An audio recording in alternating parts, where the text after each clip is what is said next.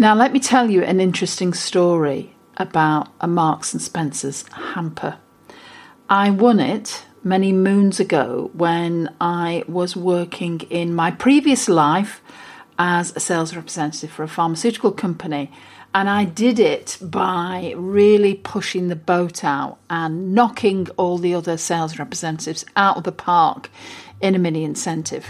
And I still remember it to this day. And it's a topic I wanted to share with you in this week's post and podcast. And that is the subject of mini incentives and the surprising information that they can give to you alongside, of course, delivering what you want them to achieve for you. So let's get into it. Welcome to the Recruitment, Marketing and Sales Podcast. An obsessive focus on marketing and sales is the only way to accelerate your agency growth. So listen in now as we share the latest strategies and techniques guaranteed to deliver you more placements and profit.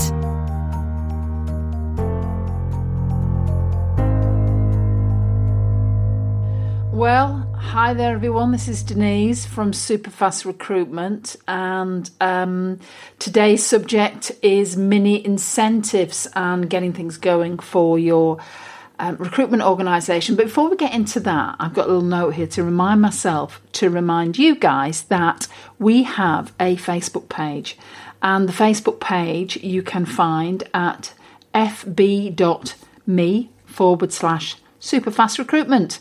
I know it's a weird URL, isn't it? But if you get onto, if you go onto our website, you can find the link there as well. And if you're in your Facebook account, just have a look there. Go and like the page, because when you like the page, you get to see more posts. And we're starting to upload videos there. We've been testing it for a week or two with our clients in the different sort of groups we have on Facebook with our clients, and they seem to go down quite well. So we thought, why don't we do some special little mini videos on Facebook for people? So there'll be a bit of fun and there'll be lots of content, and we're even probably going to do a few live ones as well to answer questions, because unfortunately LinkedIn's a little bit behind the pack and you can't do that there. Anyway, that's enough of a shameless plug for me. So let's get into mini incentives. And as I am recording this, it's October. It's actually a fabulous week in the Lakes, and it's half term, so we're very pleased for everybody coming up here and spending lots of money with all the shop owners and hotel guests and everything else. But it signifies that we are hurtling towards the end of the year, and it won't be long until Big Ben is ringing out 2016 and we're welcoming 2017 in with all that might entail. Now, even though Christmas will soon be upon us, there's still plenty of time to really get focused before the end of the year. We've got lots of things in store as well, so I'm sure that you guys have various things that you want to achieve before the end of the year. And this actual podcast, I was thinking about it because of some conversations that we've been having with our Inner Circle guys around mini incentives. And if you want to alter behaviour, or you would like certain things to happen in your business, one of the best things to do is have some form of mini incentive that can work for you. But the first thing you need to do is ask yourself a question, and that question is, what do you want? So questions are very powerful, and there's never more so than this particular question. It's something we always start with our clients, because we don't want to make any assumptions. But they first start working with us, we say, okay, so what do you want? It's not about what we want, it's about what they want. So, it's the same question for you. So, for instance, it may be that you want a cash injection before the end of the year, which is always nice. Or maybe you want to really set things up ready for January when you come back. It may be that you want some more client meetings, or you want a bigger tranche of candidates. So there could be all sorts of things that you want. And obviously that there are inputs and there are outputs, and running a mini incentive around what you actually want to achieve can make a huge difference. Now, though you may think that, well, our our billing team are already well rewarded. There's nothing better to fire people up than an ad hoc incentive to the end of the year. And the good news is you can make it fun, and it doesn't need to be outrageously expensive either. So before we get into that, just tell you a personal story. For those of you that have listened to this podcast on more than one occasion, and I'm sure there are a few of you, a few moons ago, well, many moons ago, I used to work in pharmaceutical sales, as many of you will probably know. And at various points in the year, we used to have a mini incentive, because in pharmaceutical sales, we didn't have a huge commission structure because of obviously the nature of what we're selling. We're selling drugs to help, or we were selling drugs and pharmaceuticals to help patients. So it would have been a bit crass, wouldn't it, to have these huge incentives. However, we used to have our manager, Stuart, and I've mentioned Stuart in another blog post. Unfortunately, he died a few years ago, but fantastic guy, and I learned so much from him. But he was pretty switched on, and he used to run mini incentives with his team because he knew we were all a competitive bunch, and he was very good in how he did this, because he would focus them around the output that he particularly wanted. And the incentive I'm going to talk about, the mini incentive I'm going to talk about today, was one that he used to run from around about the middle of October to sort of like the middle of December, so he could obviously make sure that everyone got the prize, those who won it at the end of the year. And it was always focused on what he wanted to drive. Now, in that particular industry, it was normally call volume, because he knew that, and again, it's not rocket science, is it, that the more doctors we saw, the more we actually sold. So he knew that if he could get our call volumes driven up, then we would actually sell more. And just the way that the invoicing system worked, that it used to sort of spit out a little bit later on, but it all affected his bonus, his incentive for his targets and various other things. So he would always drive our call volume, and our call volume was different. It wasn't sort of telephones, it was actually physically going and knocking on doors and seeing doctors. And, you know, I can tell many a story of going to see doctors around Bolton and Manchester and Audenshaw and Altrincham and whatever. Anyway, I'm sure I'll talk about that in some other podcast at another time. So the thing about him, very switched on guy, was he knew his numbers, and basically he knew, you know, that if we saw X amount of people, it was likely to deliver X amount of sales. In fact, he was very innovative in the way that he used to do this. So my first year as a very green representative, I was 21. I'd just left university, and I joined. And the incentive this year was to sell. Basically, he was selling a product called Low Pressuritic. Very catchy title, wasn't it? I just actually Googled it online. I can't find it anymore, but Low Pressor is still available at Metoprolol. Anyway, I digress yet again. And basically, that year, he pushed the boat out, and the actual incentive, drum roll, was a Marks and Spencer's hamper. For our American friends and Aussie friends, I'm sure you've heard of Marks and Spencer's. It's our classic department store, I suppose you'd call it. And Marks and Spencer's hampers are very well known. And £50, I have to say, ladies and gentlemen, a few years ago was quite expensive. Anyway, that was up for grabs. So no sniggering. There was no sort of Swiss Alp trip, as I know some recruitment companies go on. Anyway, I went all in, and 1 week I actually saw 50 GPs, which was unheard of.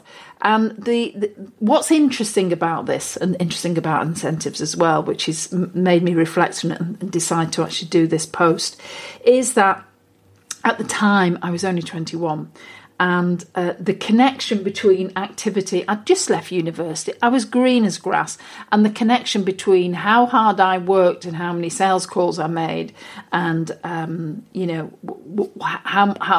many sales that I would then make, hadn't quite got into my consciousness. It obviously did quite soon after that, but it really taught me some great lessons. And needless to say, I won the prize and got this great hamper, which wasn't really my type of food. I didn't drink sherry at the time and various other things, but it was great. It was like my fatted calf that I took home to my parents, really proud, and they, of course, told everybody. So, it was fun while we were doing it. It was great to win it as well. And,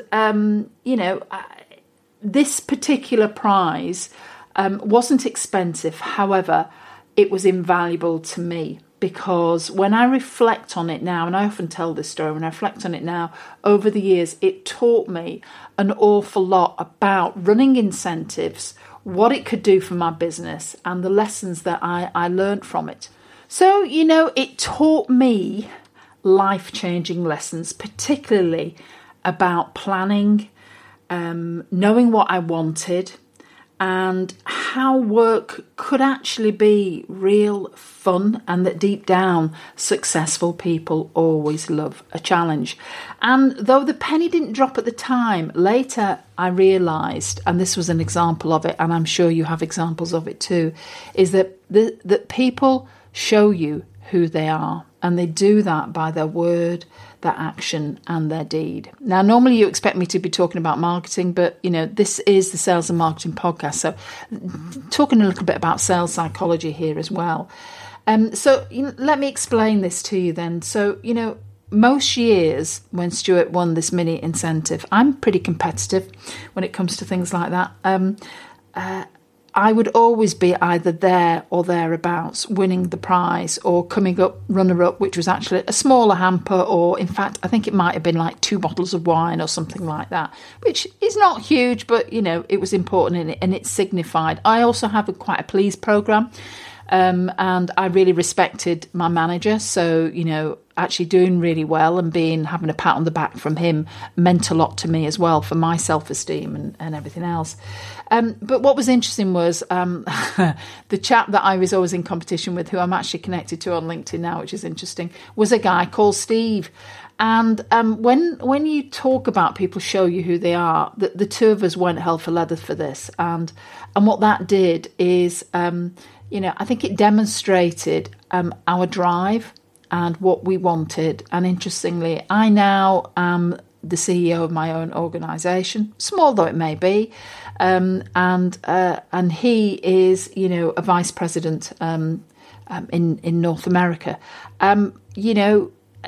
It success leaves clues, as they say. So, thinking about you and your mini incentives, you will also get an added bonus of seeing how your team respond to some form of incentive that you might run.